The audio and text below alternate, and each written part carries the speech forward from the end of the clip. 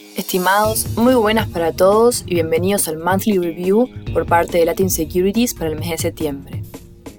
Septiembre fue el peor mes en lo que va del 2022 para los mercados de acciones. El S&P 500 cayó un poco más de 9%, extendiendo la pérdida al 25% en lo que va del año y entrando nuevamente en mercado bajista, si hablamos técnicamente. La baja fue principalmente motivada por el dato de inflación de agosto reportado en la segunda semana, que resultó ser mucho peor de la esperada y dio por tierra las expectativas de una reducción de tasas durante 2023.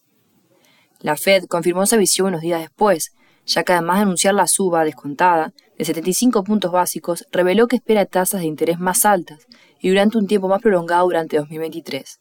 Esto sorprendió al mercado, que volvió al tono negativo que había tenido hasta fines de junio. Durante septiembre, varios bancos centrales se vieron forzados a aumentar sus tasas de interés a medida que la inflación crecía y sus monedas se debilitaban.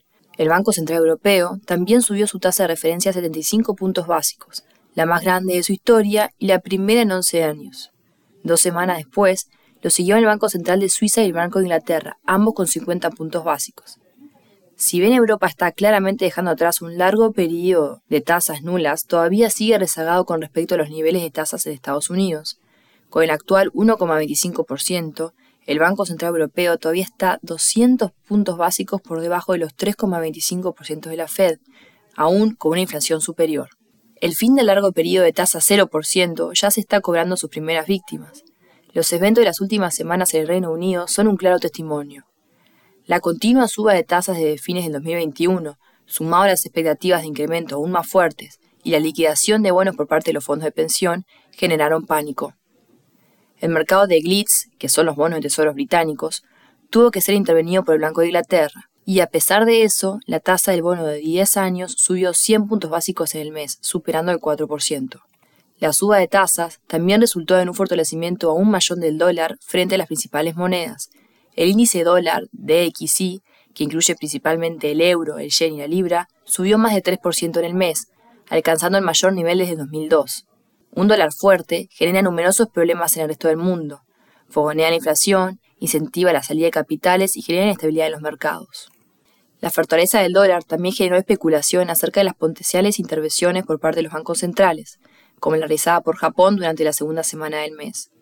Más aún, se comenzó a especular acerca de la posibilidad de un Plaza Accord, el famoso acuerdo de 1985 cuando los países desarrollados, principalmente Alemania y Japón, acordaron con Estados Unidos políticas de intervención para reducir la alta apreciación del dólar.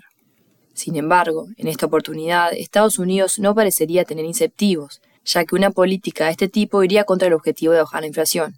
Por lo tanto, no se percibe en lo inmediato un debilitamiento del dólar que pueda oxigenar a los mercados. La tasa de bonos del Tesoro a 10 años llegó a un máximo de 4,2% en el mes. Eso provocó una inversión de la curva de rendimientos a niveles que no se habían registrado en 20 años. Una curva invertida significa que las tasas de corto son mayores a las tasas de largo plazo, y esto ha sido históricamente un buen predictor de recesión. De hecho, los analistas se han vuelto más negativos con respecto a la economía americana.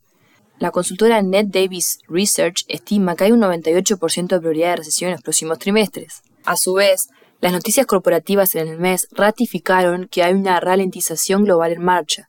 FedEx, una de las principales empresas de logísticas del mundo, sorprendió diciendo que las ganancias habían sido decepcionantes, anunció un plan de recorte de costos y decidió retirar su estimación de ganancia anual. Apple, por su parte, anunció que recortó sus planes de producción, asumiendo que sus ventas no crecerán en 2022. La historia muestra que muy pocas veces se ha atravesado una recesión sin que las acciones experimenten fuertes caídas. Si bien los precios de las acciones han corregido entre 20 y 25%, principalmente por el impacto de las mayores tasas en los múltiplos de evaluación, las expectativas de ganancias corporativas aún no reflejan las menores perspectivas de crecimiento. Si los bancos centrales continuaran subiendo las tasas de interés por encima de lo esperado por el mercado y las ganancias efectivamente cayeran, las acciones deberían de sufrir aún más. Sin embargo, en septiembre, los datos económicos en Estados Unidos aún no mostraron que el endurecimiento monetario haya tenido algún efecto relevante sobre el nivel de actividad y sobre el nivel de empleo. Para tornarse optimista, el mercado de bonos necesita vislumbrar que el fin de la suba de tasas está cerca, con lo cual, para detectar el fin del mercado bajista, se deberían ver bastantes noticias negativas. Algunos datos reportados a principios de octubre, como por ejemplo la caída de ofertas del empleo, parecen, sin embargo, ir en esta dirección. Esto fue el Monthly Review por parte de Latin Securities.